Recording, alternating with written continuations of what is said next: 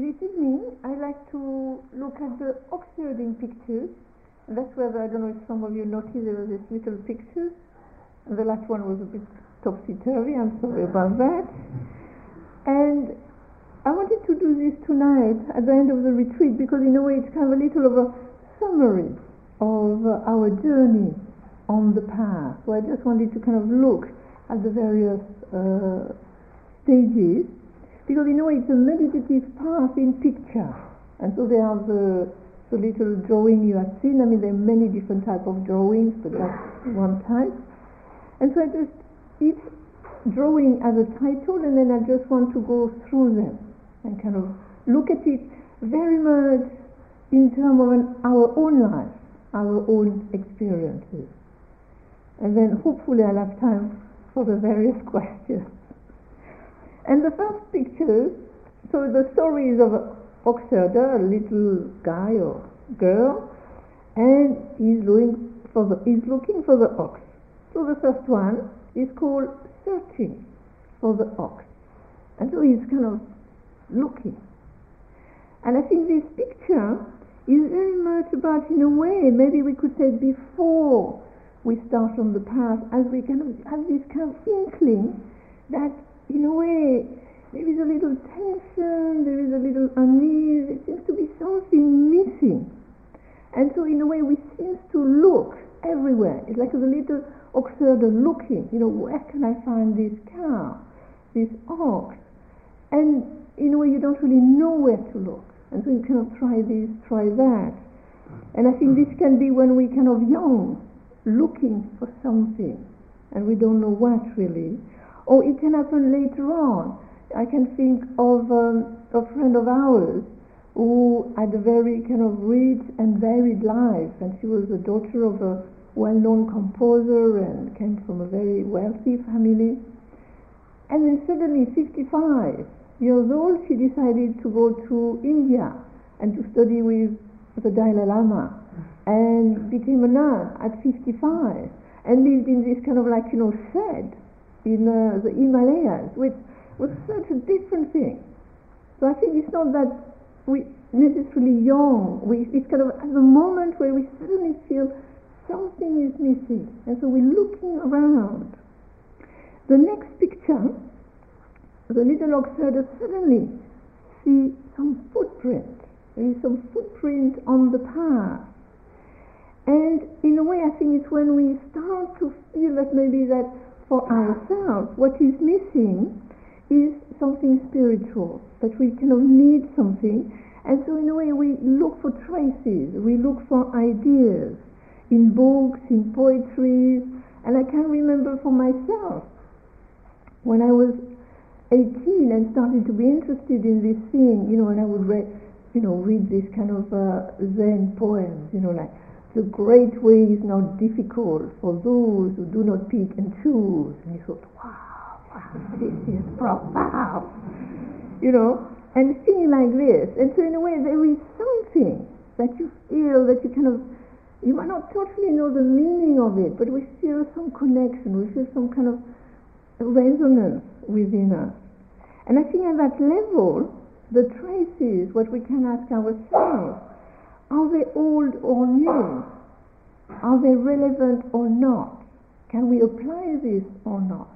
Because I know for myself, when I was 18, and at the time there was not so much spirituality as now, and one thing which was there was Krishnamurti. So I got the book of Krishnamurti, and it was about awareness, to be aware. So I took the book and I went up to the mountain, fasting for 3 days, just a blanket, because then I thought then it's very easy, I don't have to carry anything and food and anything.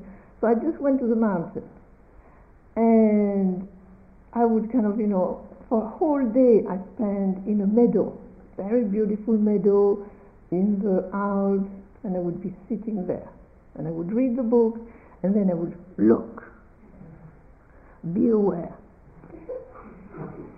And I did this for a whole day, and it did not make a difference whatsoever to the quality of my life, so I gave it up. I kind of, went back down the mountain.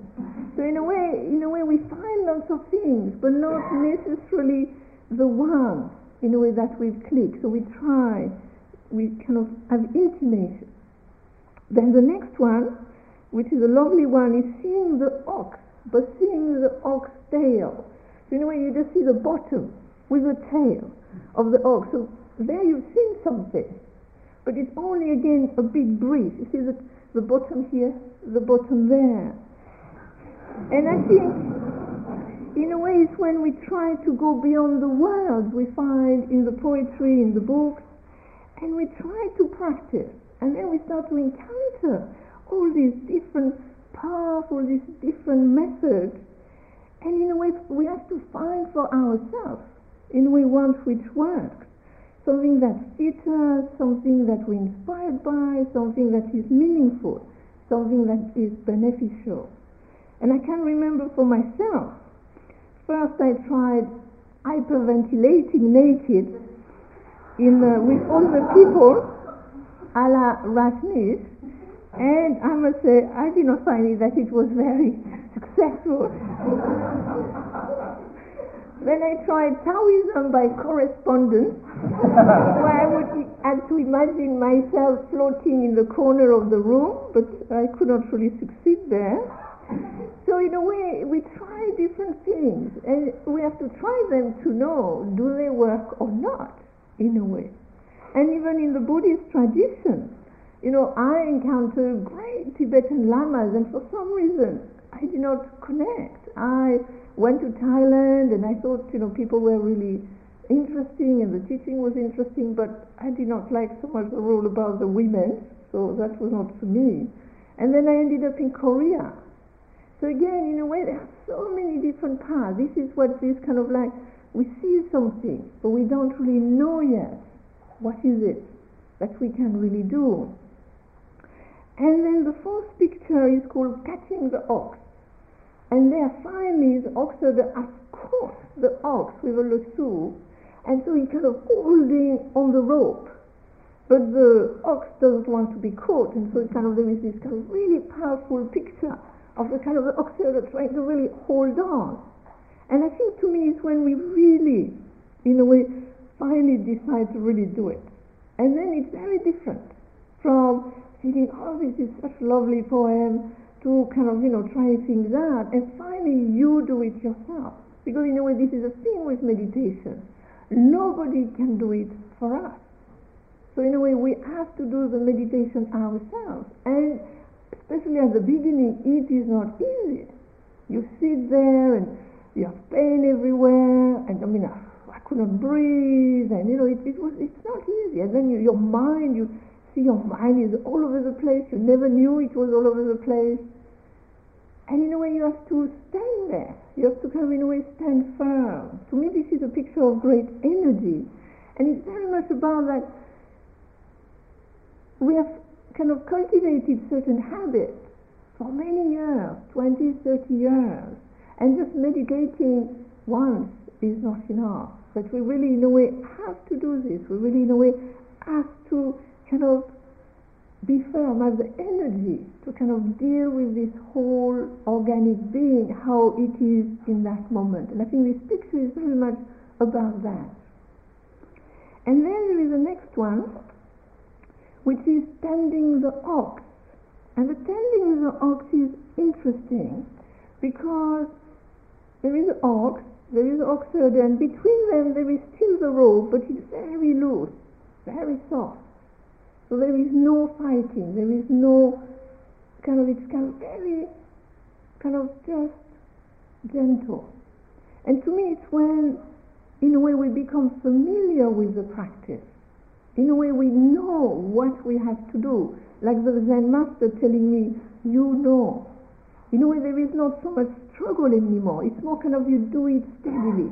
You become familiar with the practice, and really you go on the way. You know what to do, you know how to do it. But you have to keep a little vigilance, because I think at that moment either we get a little arrogant. And I can remember when I got to that stage to people on certain days, we had kind of bath day and we could go for a walk in the monastery, and people would come and say, do you want to go for a walk? And I said, no, no, no, I meditate. I mean, these people there, I meditate. It's interesting how that you start to be more familiar, you feel quite confident with it, and then there is this little kind of conceit, a little arising, or you get to a point where it's really difficult. It was going really well, and you really thought, this is it. This time I have sorted meditation out. This is it. And then suddenly it doesn't work whatsoever. Once I had a period like that, in the middle of a 3-month retreat where I was really sitting, like 16 hours a day and really kind of non-stop and really keen, and nothing worked. I would sit and I could not question, and I would fall asleep, and I would have thoughts, and I would feel restless, everything. But I could not escape, because you just sit there for the 3 months. You don't have any choices. That's what you do. And so every day I would kind of try, and finally after 2 weeks, suddenly listening to a tape talk of a master, then suddenly something clicked, and then the question went really well. So I think this is, in a way, that we become more familiar, but still we need a little vigilance. And then there is the 6th one, which is riding the ox back home. And this one is a lovely picture, because you have the ox, there is no rope anymore, and then the ox herder is sitting on top, astride the ox, and he's playing the flute. So it's a picture of kind of, in a way, creativity, of lightness. And to me this is very important, that meditation is not just kind of like this really hard work all the time. You grit your teeth. It's tough, but you got to do it. I think at some point it has to be easier, lighter, that you in a way it helps you to feel lighter, to feel more free, to feel more, in a way that you have more creativity, also that there is more joy. I think this is an essential part of the practice. And I think in a way this is a little about the fluidity of the practice, the fact that you can start to be creative with it when you sit, but also in your daily life. And there is this ease, there is this lightness. I think it's when, in a way, there start to be this humor. And that's what to me was very striking about my teacher, Master Cousin, is this lightness of being. That you could see him, kind of jumping over the rocks, over the river, and there was a lightness to him. And also, although he was this great master and really respected often, he would be quite funny. I mean, he would kind of make jokes. Like once he had this, one of his disciples, an abbot of a little temple, who really harassed him to make a calligraphy for a patron, because the patron was going to give a lot of money. So he needed a calligraphy by the great master.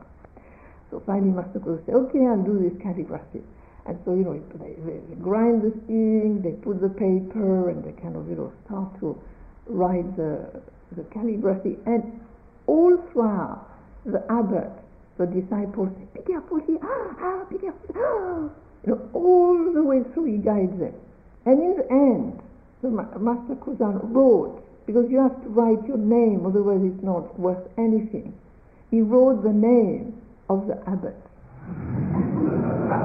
And the abbot was so unhappy, because it was worthless in a way. But he was showing. So in a way that's what, in a way, this picture is about. This kind of lightness, this kind of spaciousness. And then there is a 7th one, and there the ox has disappeared. So all this work to find the ox, now it's not there anymore. And then you just have a little heart, you have the moon, and you have a little ox herder kind of gazing at the moon. And I think this picture is very much when, in a way, there is no more, it's called forgetting the ox. The person rests alone. And I think that it's when there is no more separation between meditation and daily life. Because I think for a long time we feel, I'm meditating.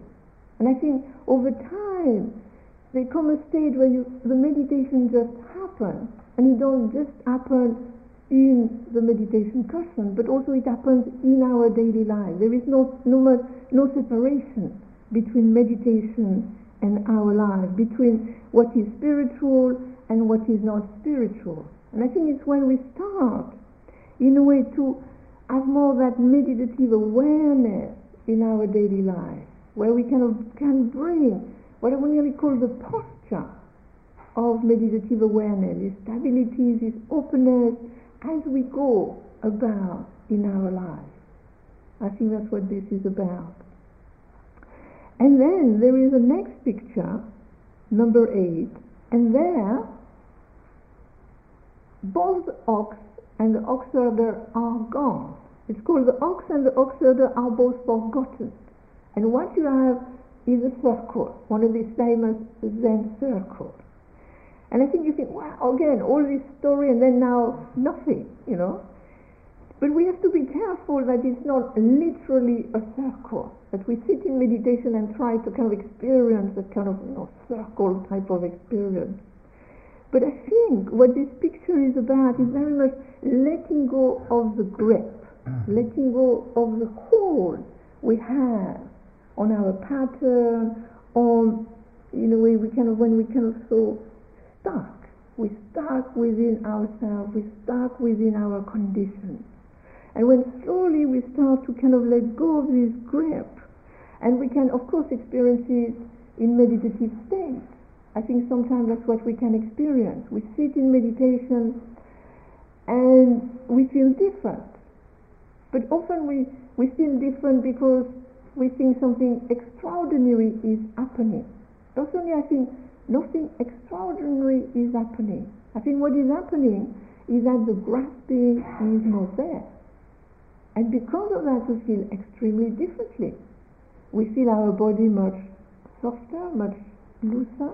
We feel, our mind too much lighter in a way. And there is a kind of ease of resting in the moment.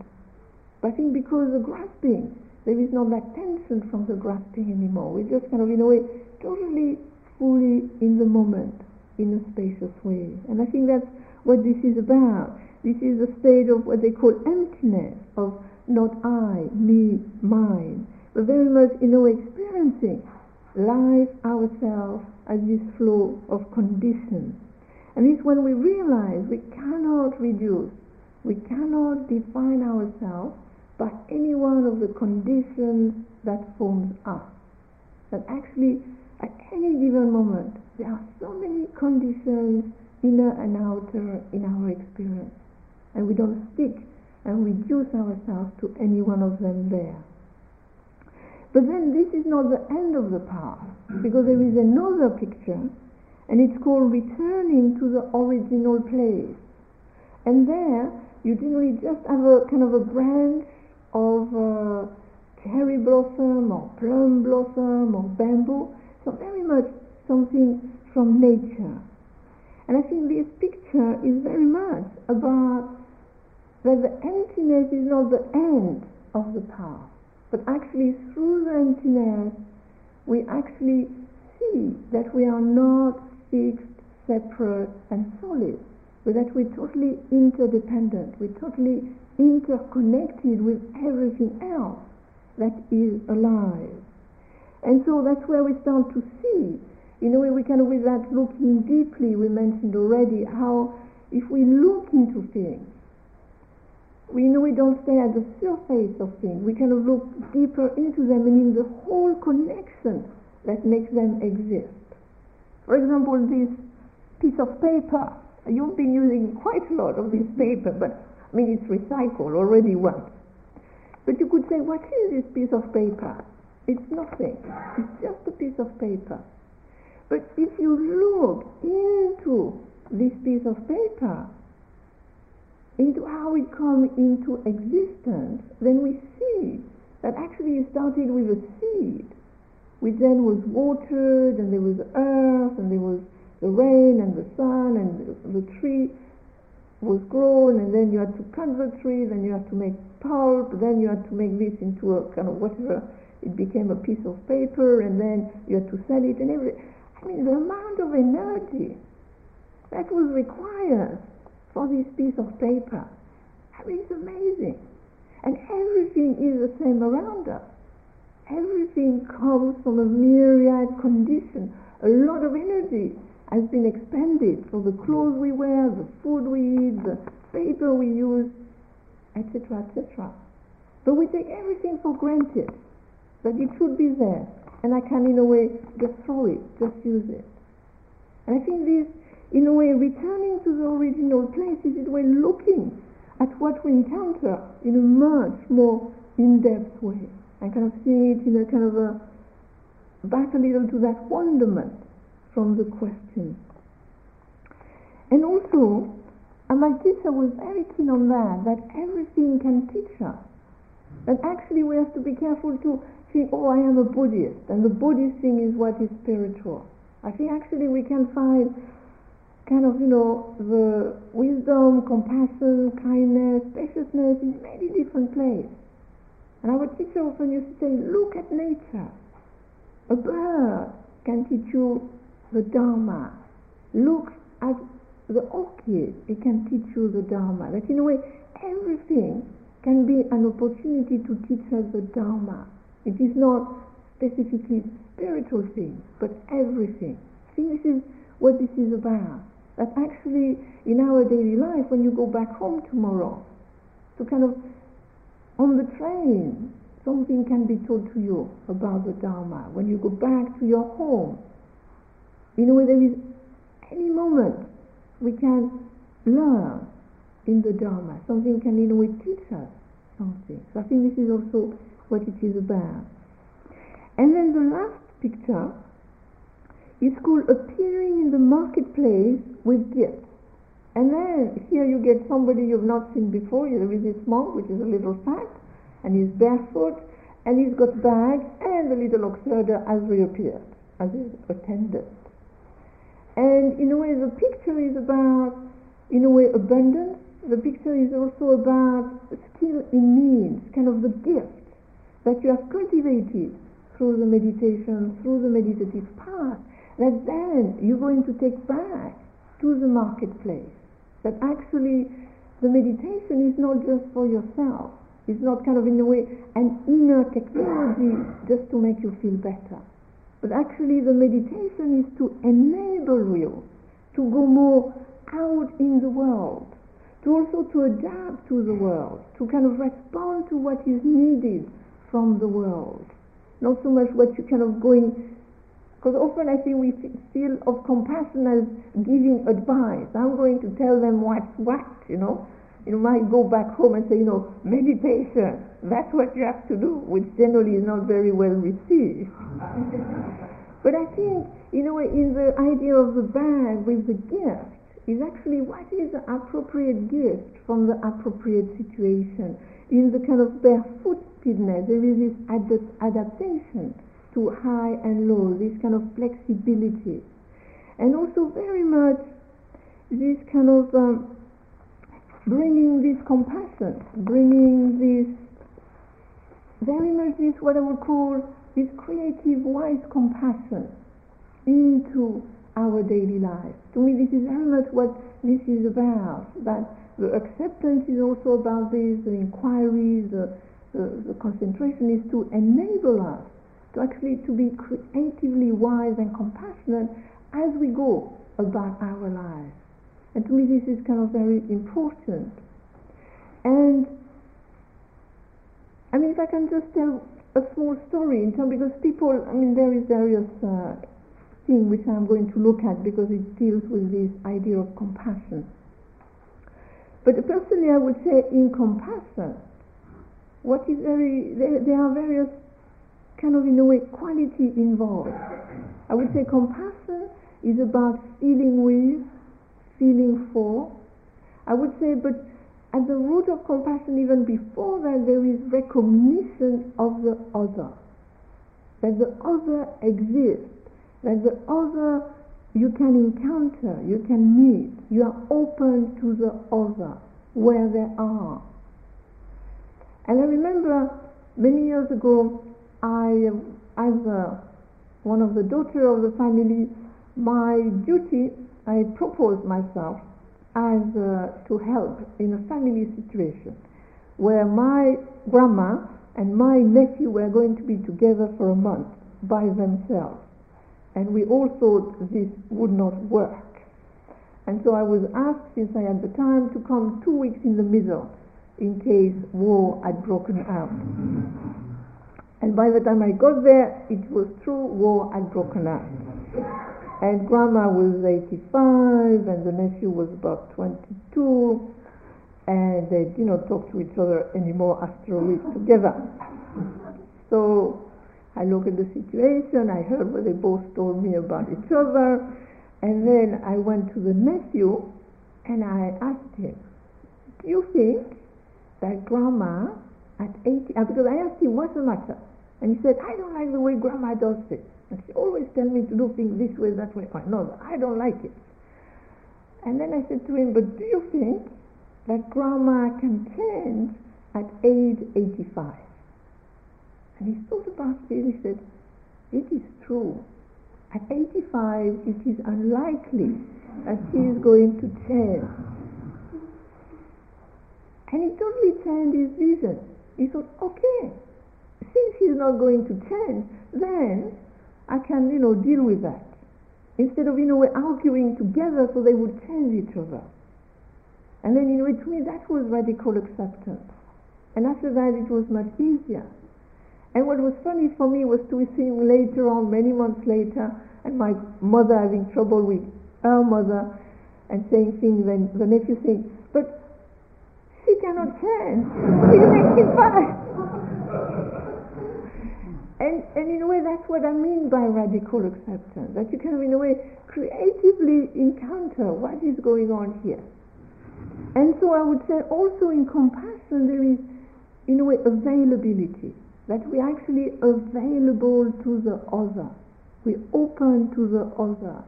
In a way, sometimes even when we don't feel like it, we're available to the other. I would say, compassion has its various elements. Now what I like to do is, I'll continue to talk about compassion, but through the various little questions we have, to kind of answer some of the questions which are connected to that. Well, there is this lovely question, lovely kind of little note, and I want to read it all because I think this is a very good program. And I think whoever wrote this, I think it's good that they do that. So I'm going to read it. Dear Martine, my heart sank last night when you said that we can't get on with everyone. Sorry if I have misquoted. Yes, relationship of any kind can be sticky, to say the least. But I am also aware I don't wish to close my heart to anyone. I don't wish to fix another on myself and restrict any possibility. Every interaction is an opportunity for understanding, for being present, coming afresh with an open heart. This can make way and allow movement to happen, patterns to be broken. Isn't this the law of impermanence? I have witnessed people who really dislike each other become best of friends by practicing the above. I am not saying it is always possible for this to happen, though it's amazing what an open heart can do. Thank you. Any comments? My comment first is that I did say that one cannot like everybody. And having lived in communities for 16 years, this is just what I would call what I came to the conclusion of. But I would totally agree that one can get on with anybody. To me, this is a very big difference. That's what I learned in community, that actually you don't need to like each other in order to care and respect for each other. To me, that's what I meant. That what often I find, we like people, we like to be with them because they uplift us, they bring us joy, because they make us feel at ease, because they have the same perception that we have. And often we have difficulty with people because they bring us down and because we really don't see eye to eye. But having lived in community, that's what I learned. That actually, I did not need to see eye to eye. We did not need to have the same perception. But we could care for each other. But what was necessary to care for each other was actually the fact that we lived together. I have lived with 11 people together, and if you live day in and out with people, you cannot but, if you bring awareness to it, get to know them. If you get to know anybody, generally you care for them. And to me, that's what is beautiful about people who lived in community, even if they did not really like each other or see eye to eye, that you see them 3 years later and you feel, yeah, it's so nice to see you again. And why is it nice to see you again? Because I know you. Because in a way, being together in that way, I open to you. And that's what I mean by recognition, that you meet the other and you don't see the other through your own self-centeredness, but actually you know the other from where they are at. And you accept them as they are. You might not enjoy everything they are, but you can be with that. To me, this is what I meant. That actually, yes, I would say we can care for everybody. In the same way this person is saying, we can open to everybody. Though at the same time, of course, we have to be careful. That sometimes we have to protect ourselves. I'm sorry, I say this because when I was in England, I was a trustee of a home for battered women. And if you work in the field of battered women, you're very aware that, sometimes you can't just be open to everybody. You have to get out. So in a way, that's why I'm saying that. One can care, one can be open, but again, there is wisdom. I think this is very essential, the wisdom within the compassion. Then there is another note that was to Stephen, but I can address it. Given the need to let go of dependence on others, what is the place of love and other strong bonds between people in Buddhism? And personally, I think here I would make a difference between non-grasping and dependence. Personally, I think if we are in relationship with someone, that it be a family member, that it be a partner, a child, a friend, I think there is a difference between grasping at somebody. When we grasp at somebody, we bring tension to the relationship. Either because it's conditional, either because we want to be with that person all the time, and then in a way kind of we reduce the space around the person and around ourselves. But I would say if you are in love with somebody, if you have a loving relationship with somebody and you meet them and you know them, you will depend on each other. You will influence each other. So non-attachment is not about indifference. To me, non-attachment is about non-grasping. So that I encounter the person actually more fully, with less condition, with more of that acceptance, really meeting the other person. And I would say at that root of this, in a way, bond with people, there is appreciation. That I appreciate the people I am connected with, and I also show it to them that I appreciate them. And I'm also conscious that I appreciate them. And that in a way, we do depend on each other because we enjoy each other. But if the person is not there, you can also enjoy being by yourself. You can also appreciate yourself. I think it's very important to, in a way, look at the whole various aspects of the relationship. And then, this is a little connected. That's why I'm looking at this. Please can you explain, this is about today, where being with things as they are ends and being used by other people begins. That is being like a doormat. And this is why I actually put the phrase the way I did it. I don't know if you noticed. I say, may I know things as they are? May I be with things as they are? May I accept things as they are? May I creatively engage with things as they are? And actually, when I talk about acceptance, for me it's actually through acceptance that we really know what is going on. And once we really know what is going on, then we can be creatively engaged with it. So, in this kind of being with things as they are, it is not resignation. You have to be careful. We're not talking about resignation. We're talking about how can I be fully with what goes on? What is positive? What is negative? Inside myself? Outside myself? How can I creatively engage with that? But often I think what we do when there is a difficult situation is that we wish it were otherwise.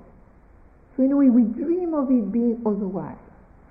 And often we really don't engage with the situation with how it should be. Instead of really going, okay, what is going on? And if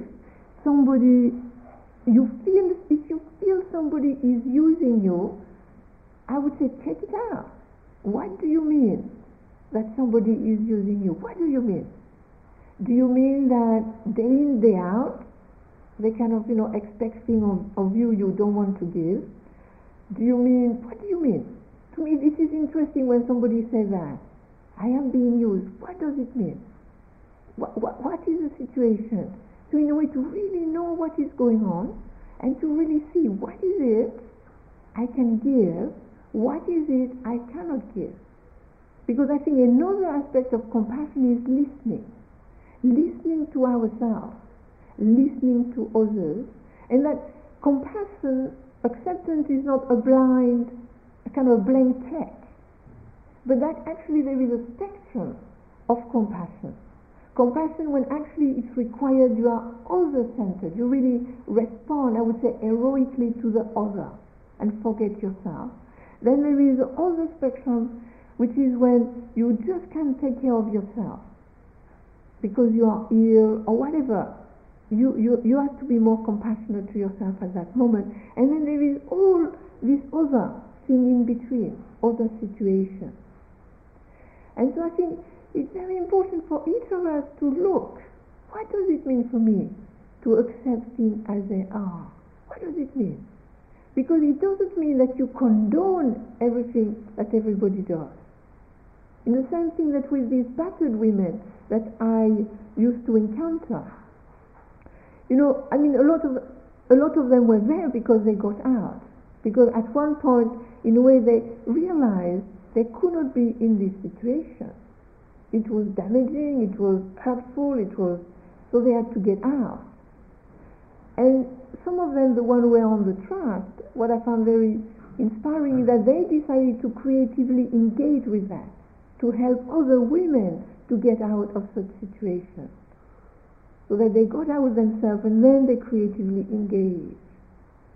So I think we have to look for ourselves, what does it mean? Personally, for me, accepting things as they are is kind of knowing fully what is the situation, and from that, really engaging with it. And personally, I don't think it's a good idea to be a doormat, but I would say if you are a doormat, I would question, why am I being a doormat? What do I do this for? Could I be otherwise? What would it mean to be otherwise? And to, creatively engage with that. Then there was a question about meditation awaken in us a greater capacity to respond to the world, internally and externally. Could you comment on some similarity and differences between mindfulness meditation and psychotherapy? And I think, personally, in a way one could say that psychotherapy and mindfulness meditation deal with the same material, which is this being in this moment. and it deals with the mind, it deals with the emotion, it deals with the sensation. So in a way, you're dealing with the same material. But I would say you deal with it in a little different way. If you do what I would call formal meditation, then the way you deal with the material is in a way to concentrate and to inquire into it. If you do psychotherapy, you deal with the material with somebody else, with the help of somebody else. And that's what I would say, to me, is a great difference between the two. One, you are with somebody, the other one, you are by yourself, and you do concentration and inquiry. And so, sometimes I think people feel it's more useful to do meditation, sometimes people feel it's more useful to do psychotherapy. But nowadays, there is also so many different types of therapies that sometimes psychotherapy is nearly similar to actually mindfulness meditation. I mean, if you look at some of the cognitive therapies, and now you even get there is a book which, if people are interested, which is called Mindfulness-Based Cognitive Therapy for Relapse in Depression. And it was written by three authors, and one of them is a meditator. And it's very much trying to use mindfulness associated with cognitive therapy in order to deal with relapse in depression. Very interesting book. So in a way, sometimes a lot of people are putting the two together in order to help people. I mean, we went to a conference in Australia about Buddhism and psychotherapy, and all the therapists, there was about 10 therapists there, were giving workshops, all of them doing a different therapy, were all Buddhists and all meditators. And each of them used the meditation in a different way within their own therapy, which was also very different. So I think, at the moment, there is in a way a lot of work between these two disciplines, one could say, because, in a way, they're dealing very much with the same material. So that's that one. Then, this one. This is for Stephen, but I have been asked to do it. So, just sitting and pure awareness retreat seems very similar to this questioning approach. In all of them, a vividness, if you like, seems to arise out of an interest of bare consciousness. Could we say what we are doing here is a contemplation on consciousness? If so, would we be better employed reading Daniel Dennett's book, Consciousness Explained, or is ignorance bliss in this case? And then there is either art of meditation contingently configured. I would say yes to the last bit. The thing about consciousness is, personally, I would have a little different approach to the person who wrote this. I personally do not see, but this is my bias, meditation as contemplation on consciousness. Because I think personally, when we have this experience of a meditative state, where everything seems to be very vivid, very clear, very spacious, I think actually this is the experience of non-grasping. And I think we are conscious with or without the grasping. And so personally, that's the way I would look at it. Personally, I am not that terribly interested in consciousness, but I read the book of Susan Blackmore, the manual on consciousness, the big one, not the short version. I read the big one. And what I learned from that manual of consciousness is that nobody has an idea what it is. That everybody has incredible, complex, diverse, opposite theories. And after reading it, I felt, yes, I don't need to worry about consciousness. Since they don't know what it is, it does not matter. So I think, it depends which book you read. If you read a book which tells you what's what, then of course you will get a good theory of consciousness. But if you read a book which presents all the theories on consciousness, then you will realize nobody really knows what they're talking about, it seems to me. So, personally, but you can read the book, then you'll know for yourself. That's what I would say to that one. So, this is it. I finished with the talk and the questions. Are there, just a few minutes, are there any questions? Yes? I'd just like to reinforce what the first person said in a way, because this actually happened to me on Institute. I've been here for 3 weeks, and the first. Thank you for listening. To learn how you can support the teachers and Dharma Seed, please visit dharmaseed.org/donate.